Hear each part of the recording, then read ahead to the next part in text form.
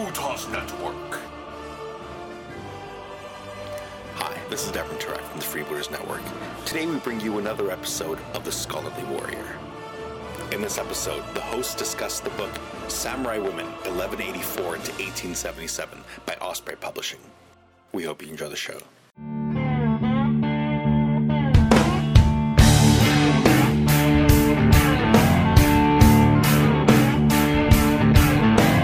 California's lenses were 7 feet long.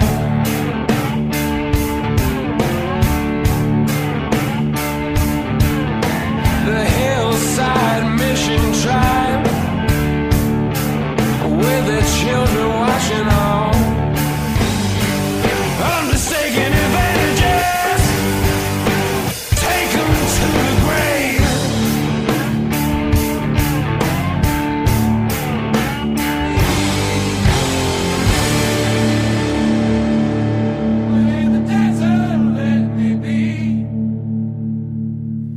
Hello, here Daniele Bolelli, and this is Scholarly Warrior. Hello, Terrace Cassidy. I just got to turn on my extra smoothness in the accent, which, oddly enough, some people love and some people really hate. So if you're among this, I'm sorry. Not much I can do about it. I'll try to leave out my A's. Cool. Let's go play. So what book are we playing with today? Perfect. We're playing with Samurai Women by Stephen Turnbull. It was published in 10th of October 2010. Illustrator was Gillespie Rava and published by Osprey Publishing. Sweet. So that's what we're looking at. And Turnbull is kind of a legend when it comes to books about Japanese history because he has published so much. There are like literally 3 gazillion books he has done. Literally, quote me on that. It's 3 gazillion, not 2,999. It's 3 gazillion books. That's true.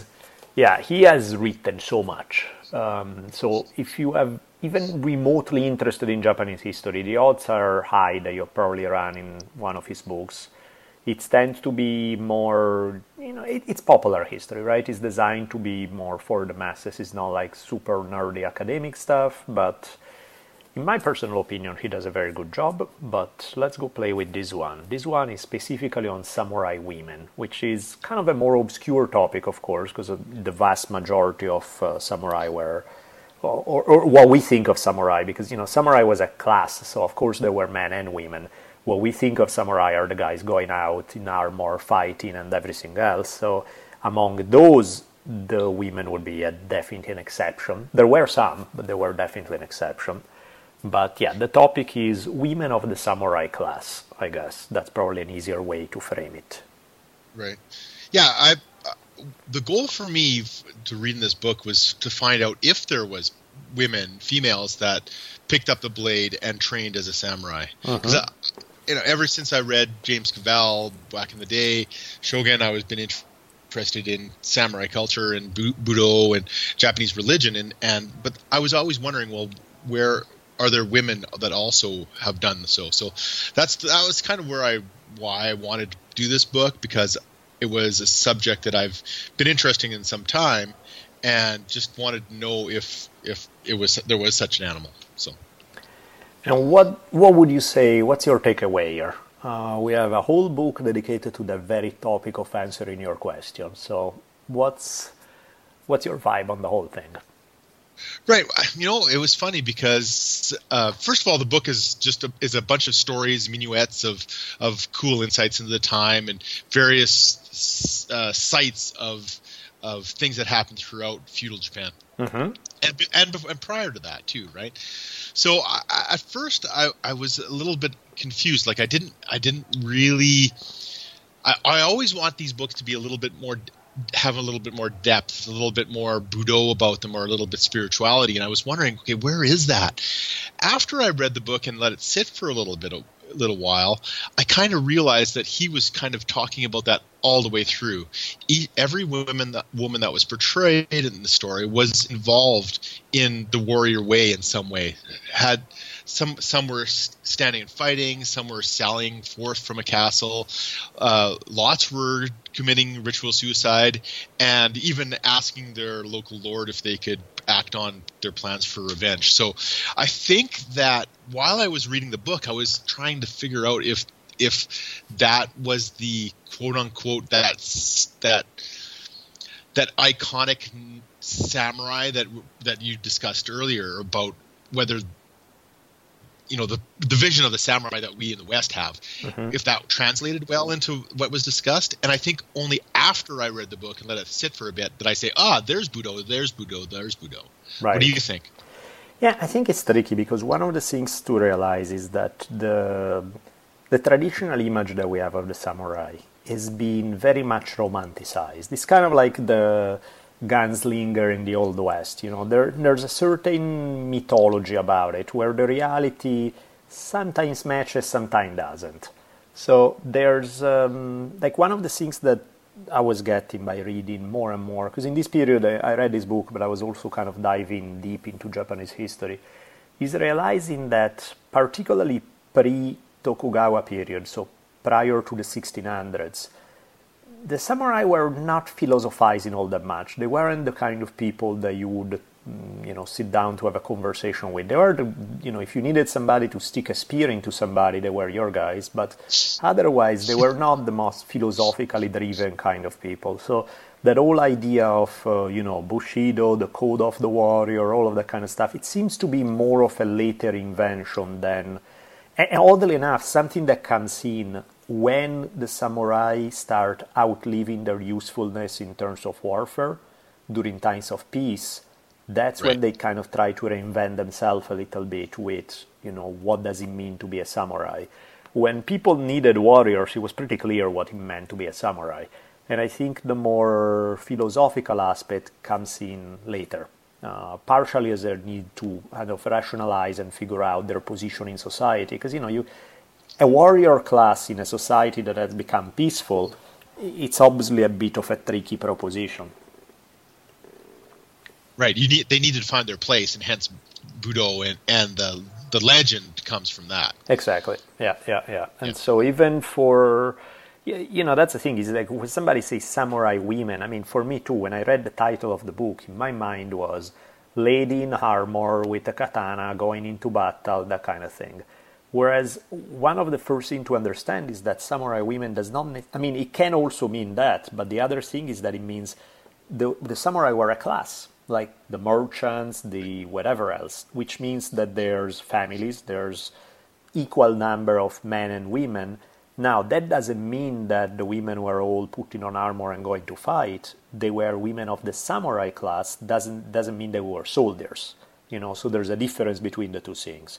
Then Turnbull also gets into the cases where the image that we have of the samurai and women actually match, where it's not just simply women of the samurai class who are married to a guy who then goes out and does these things, but when they themselves became warriors. So there are cases of that, but those are a little more the exception than the rule, whereas as far as women of the samurai class, well, they were just half of the population of the samurai were men and half were women in that sense.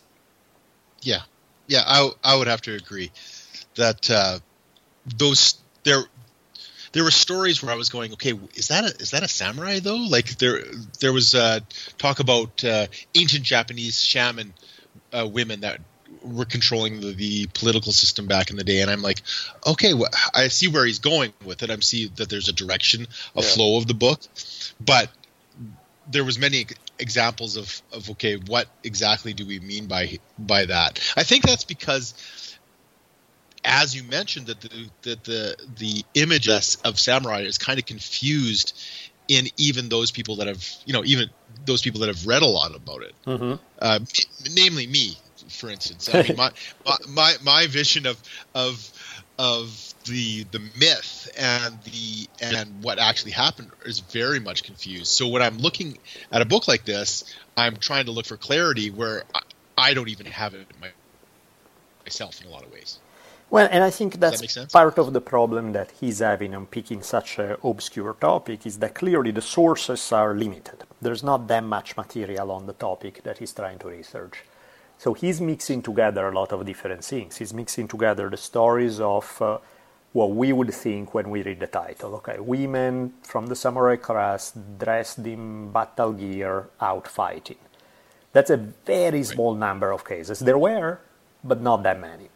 Then there are females of the samurai class who may be at home minding their business, but their castle is attacked, and so maybe they handle business.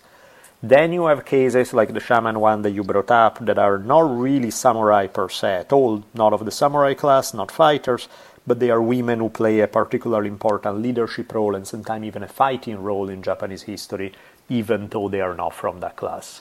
So, that's kind of where that's where some of the confusion may kick in, is that, of course, in order to be able to write a book on the topic, he's speaking from several different examples, because realistically, if he was to write a book on one of these aspects, that would be a much thinner book than it already is.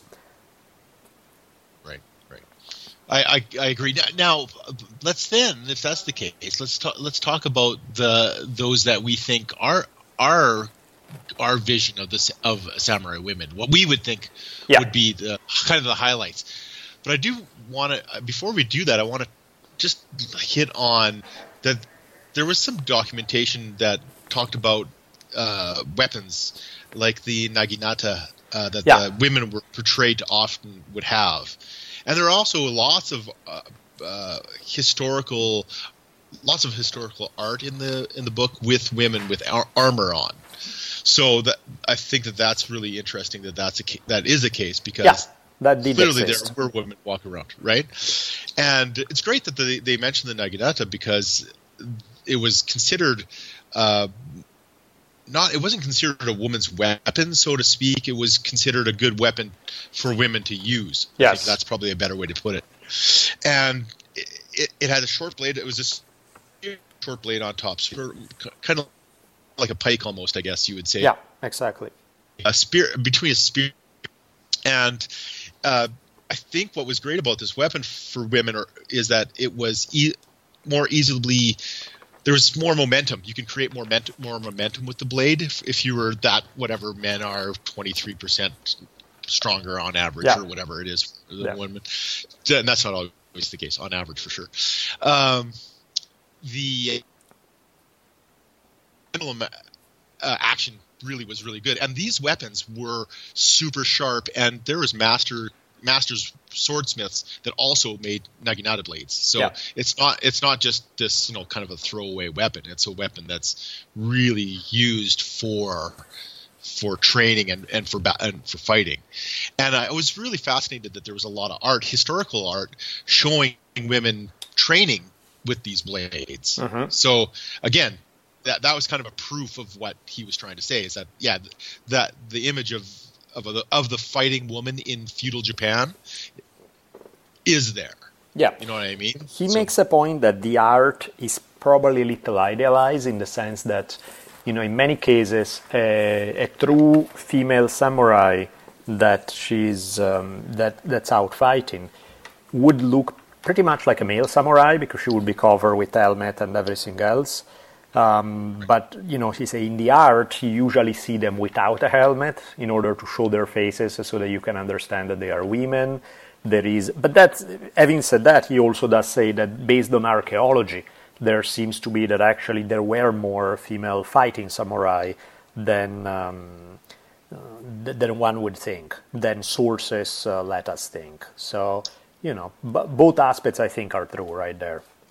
Right, I agree. So, what was your favorite? One of your favorite stories? Well, maybe we'll go back and forth to go over a couple of our favorite little vignettes or something like that. Well, my all-time favorite when it comes to female samurai, hands down, is the story of Tomoe Gozen. And she's probably the best example that we have of a true female samurai. She was supposed to be it's unclear whether she was a lover, whether she was a retainer, what exactly her relationship was to Minamoto Kizo, one of the warlords of the Genpei Wars.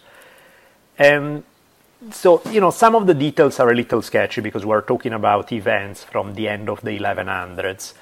But there's a description that Turnbull reports from one of the primary sources that's pretty, it's quite awesome. He reads like this. It says, Tomoe had long black hair and a fair complexion, and her face was very lovely. Moreover, she was a fearless rider, whom neither the fiercest horse nor the roughest ground could dismay. And so dexterously did she handle sword and bow, that she was a match for 1,000 warriors, and fit to meet either god or devil. Many times, that's pretty good right there, right? It's really awesome, isn't that awesome? It's so great. Fit to meet either god or devil. Many times she had taken the field, armed at all points, and won matchless renown in encounters with the bravest captains. And so in this last fight, when all the others had been slain or fled, among the last 7, there rode Tomoe. She comes across as this just ultimate badass, she's the prototype of what we would imagine when we think of some great female samurai. So it's her story is quite amazing, and the tale goes that her lord didn't, when it became clear that his battle was desperate and he was about to get killed because they were all gonna get killed, he apparently, despite having a female samurai, still was going by some fairly old-fashioned ideas. So he said, oh, come on, I don't want to die. What are they going to say when they say that I died and my companion was a woman fighting for me? I can't have that, so, save yourself and leave. And Tomoe was kind of bugged, and so she decided to pick a fight with one of the key enemy samurai, went up to the guy, chopped off his head, and then after that he was like, okay, now I'm done. Now I can leave the battlefield. So awesome. It's such a great scene. He paints it so well too, and let me just see if I can see that quote. When she leaves him, she says, for a bold warrior to match with, that Kiso might see how fine a death I can die. Yep. Just so perfect. That's exactly, you're right. I mean, that is the pinnacle of this whole book, in my opinion. That her legend is so great.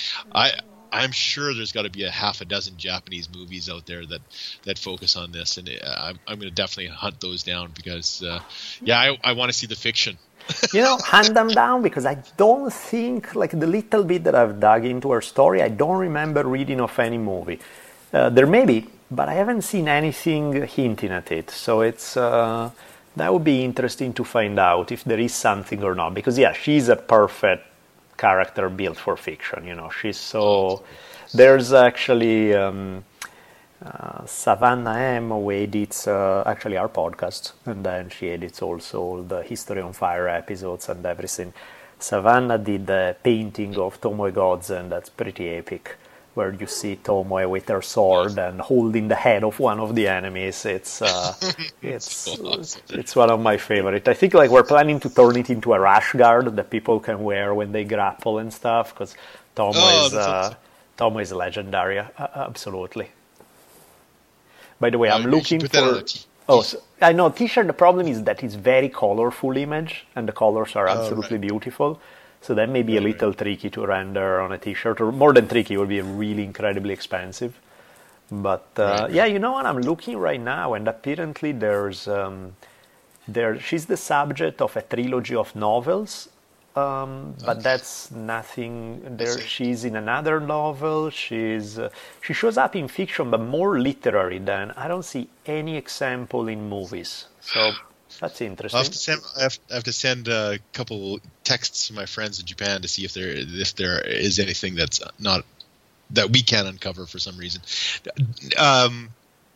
Is that novel, the 3-part novel, is that written by a North American or English-speaking I believe person, so. or is that I think Japanese? So. I think so. Let me look it up again, because I was digging it up. Let me see when it comes up. But if I'm not mistaken, I just read that it was a lady named Jessica Amanda Salmonson, which doesn't sound like the most Japanese name I've heard. So I think is Yeah, from Seattle, Washington. So yes, that would be. I have no idea if these books they may be the greatest things known to man, or they may be complete crap. I have no idea. I haven't heard of them and I haven't read them, so I'm not sure. But yeah, there's. We can't. So, Okay. and that passage that you are mentioning regarding her story, there's in the sources after the how I wish to find this valiant warrior to fight with kind of thing. She says, let's see, where is that? She says, after seeing this strong, tough samurai on the other side, she said, immediately dashing into him, she flung herself upon Honda, the guy's name, and grappling with him, dragged him from his horse, pressed him calmly against the pommel of her saddle, and cut off his head. Then, stripping off her armor, she fled away to the eastern provinces. That's a way to make your exit. That's the way to do it. And that's very much what we really look for, right? That's the one that she's definitely the one we look for. Oh yeah, when we she fits the legend for sure. Yeah, she's perfect. So that's awesome. Yeah, that definitely is one of my favorite stories. So I'm gonna have to go hunting, like I said earlier, about more stuff from her, because about her I would really like to read more. So yeah. For me, I think I'll go for another Gyozen. Hangaku, I think is her name. Hangaku Gyozen. When she rides out from the castle, defending the castle, the siege of Torisaka. Mm-hmm. And this is one of those instances where we get to understand that samurai women, or women back in the day, were expected to defend the castle. So they were trained to defend the castle, trained in martial arts to take on that role. And there's several instances all the way through the book of that Castilian type of action where there's a defender, and those defenders are women. So I really like that one in particular, though. And the art in this book is really good. The new art, not even the historical art, but the new art, where seeing her come out of the castle and lopping off heads and just going straight into battle. I think that was one of my favorite kind of images that I got from the book too. So that one is really good also. Yeah, the art is excellent. There's definitely some excellent art in there for sure. There's and the story that you brought up, the fact that this idea of the castles, that's where you see a lot of like women who are not on the front lines fighting. They could still be in the castle that's been attacked, and so that's when many more cases played out of women picking up arms to defend the castle.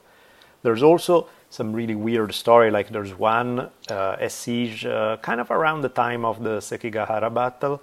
There's one story where it says that the defenders of the castles would go out, and during the fight, if they killed enemies, they would bring back heads as trophies.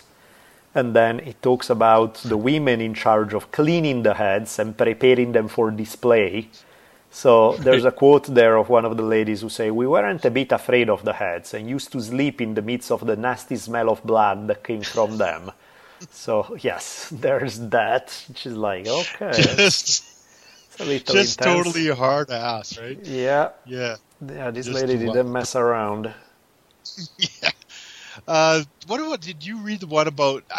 I don't know if she came from the samurai class, so I didn't know how to judge her. But did you read the one about the Joan of Arc of Japan? That woman? Yeah, the one protecting the shrine. Yeah. I really like that battle. That image also. I think she would be more of a warrior priest though than a samurai in because she wasn't part of the same class, right? Yeah. So, yeah. But can you describe that story? Sure. Also? This one takes place in the 1540s. The story is that this particular lady was the daughter of the chief priest of a shrine on an island. And during the fighting that was endemic during the 1540s between various warlords, there was one particular warlord who was interested in kind of taking over the island.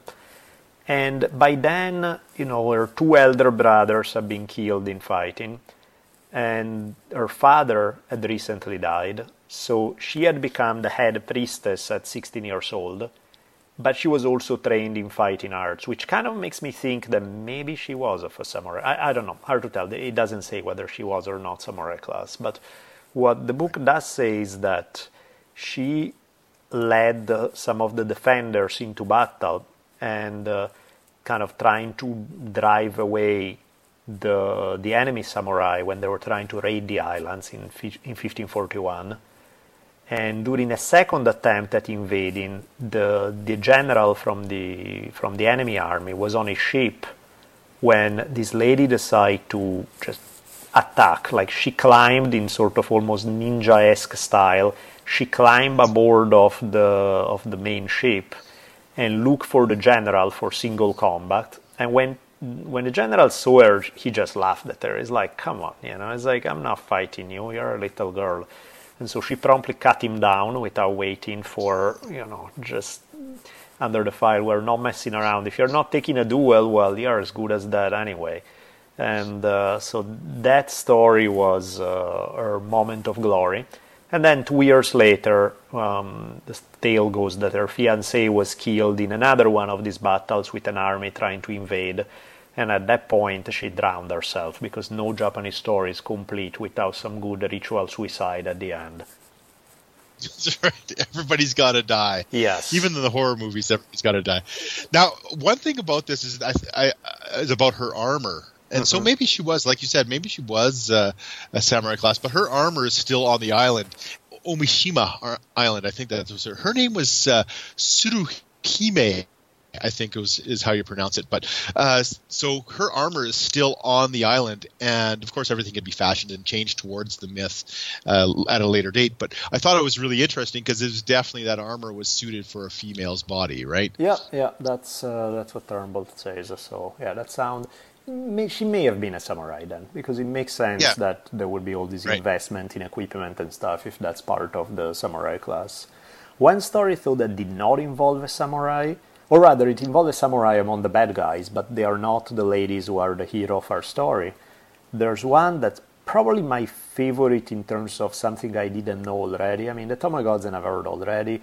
This one I did not know, and it was awesome. Remember that story about this one samurai who had committed some kind of misdemeanor and then tried to hide in the fields?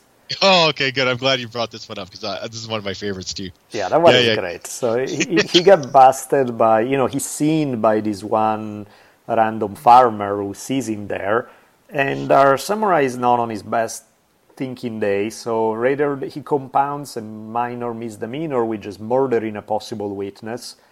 So, now it's a bit more of a problem. And it turns out that this farmer had 2 daughters, or at least that's the version that Turnbull reports. This is one of the stories where separating legend from fact is tricky, to say the least. And there are multiple versions of these stories, and who knows what the actual history is. But in the version that Turnbull reports, we have these 2 ladies who are sisters who have now been orphaned by the action of this guy. And they are mad, and so one of them, because of the extreme poverty of her family, she had become a prostitute in the Yoshiwara district. So the other one goes to visit her and tell her, hey, this is what happened, this samurai killed our father. And so the 2 of them decide to study under the non-prostitute lady's boyfriend, who was a samurai, and who decide to teach them how to fight. So they spend some indefinite amount of time, they don't tell us exactly how long this lasts, training in the use of some weapons.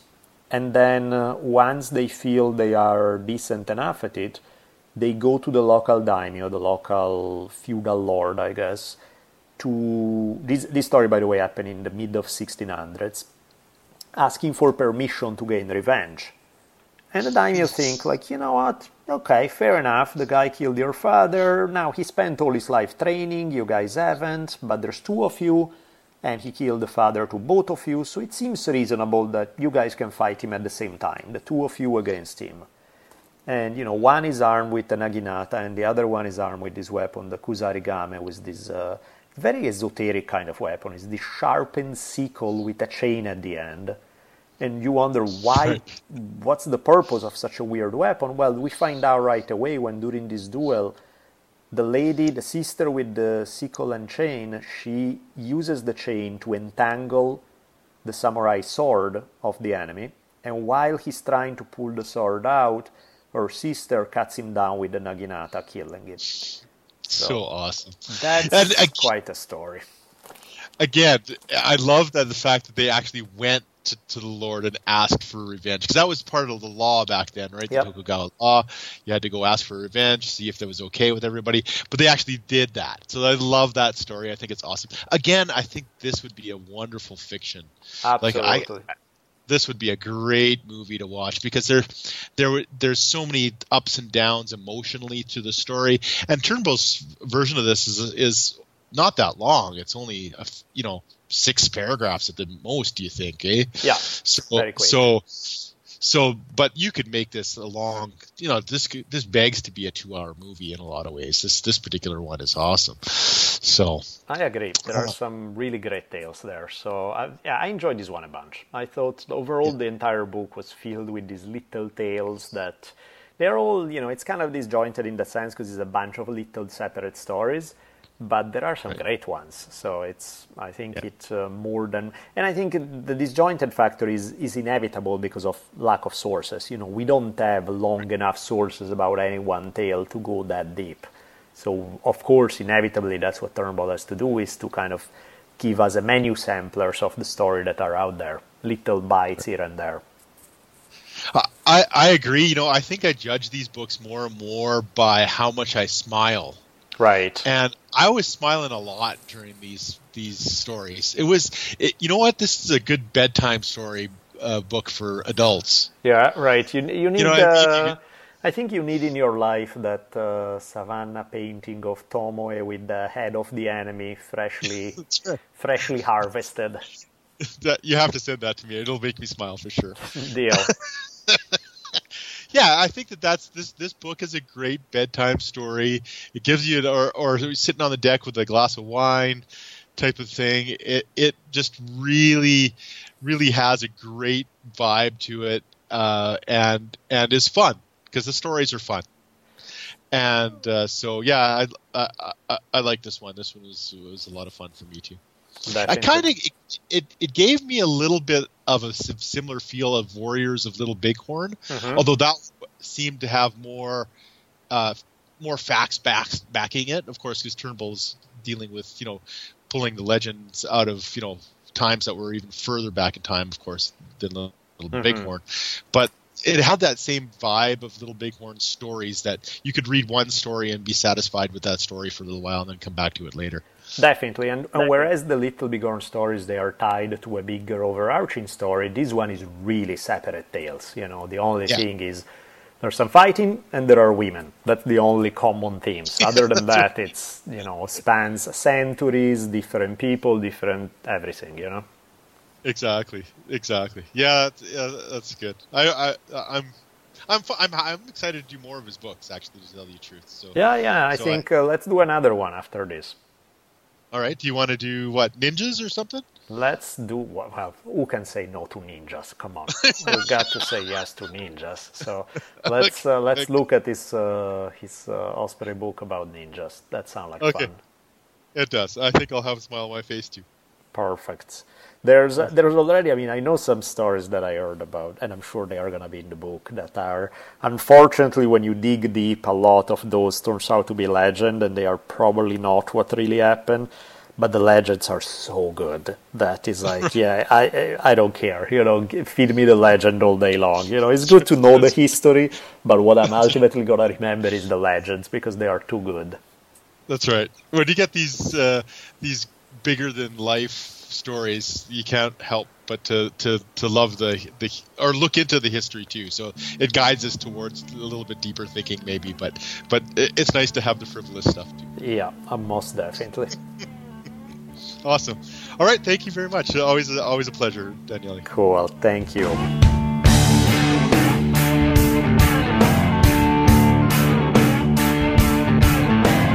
California's lenses were 7 feet long.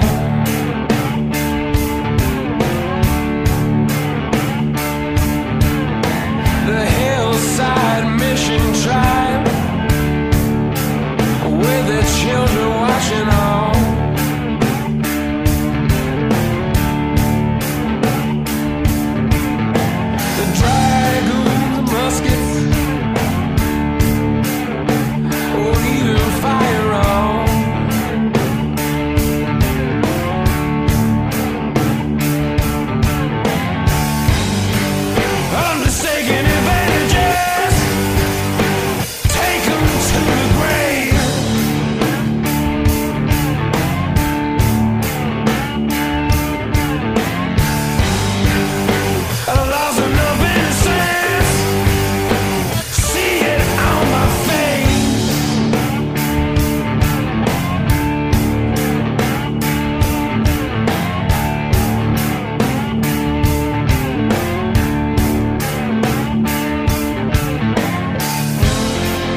sure do look good on them horses. But these mules will do just fine. Come on and ride. They sure do look good on them horses. But these mules will do just fine. Come on and ride. They sure do look good on them horses. But these mules will do just fine. Come on and ride. They sure do look good on them horses. But these mules will do just fine. Come on and ride.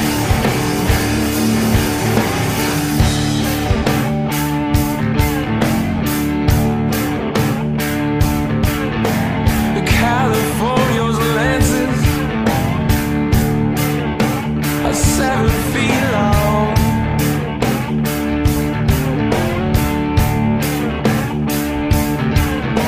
The long-eyed mission tribe with their children watch along.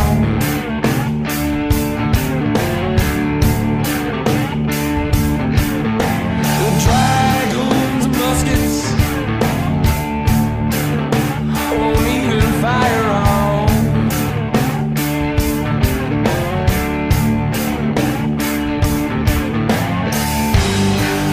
Unmistaken advantages take 'em to the grave.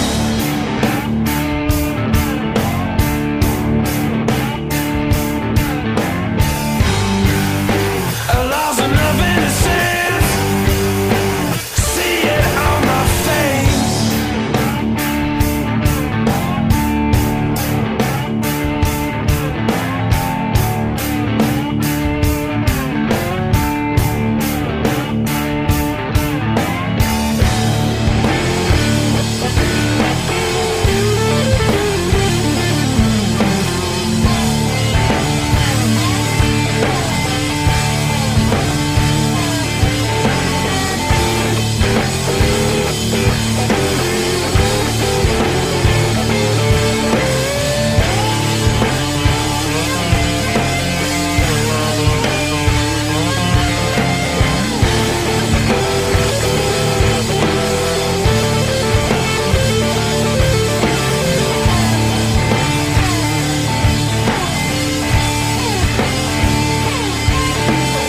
Peace, Lord, when you send me home.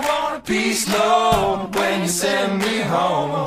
Peace, Lord, when you send me home. In the desert, let me be. I want peace, Lord, when you send me home. Peace, Lord, when you send me home.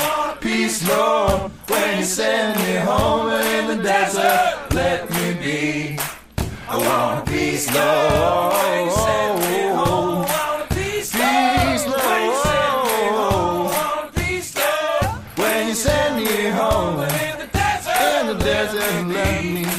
I want peace, Lord.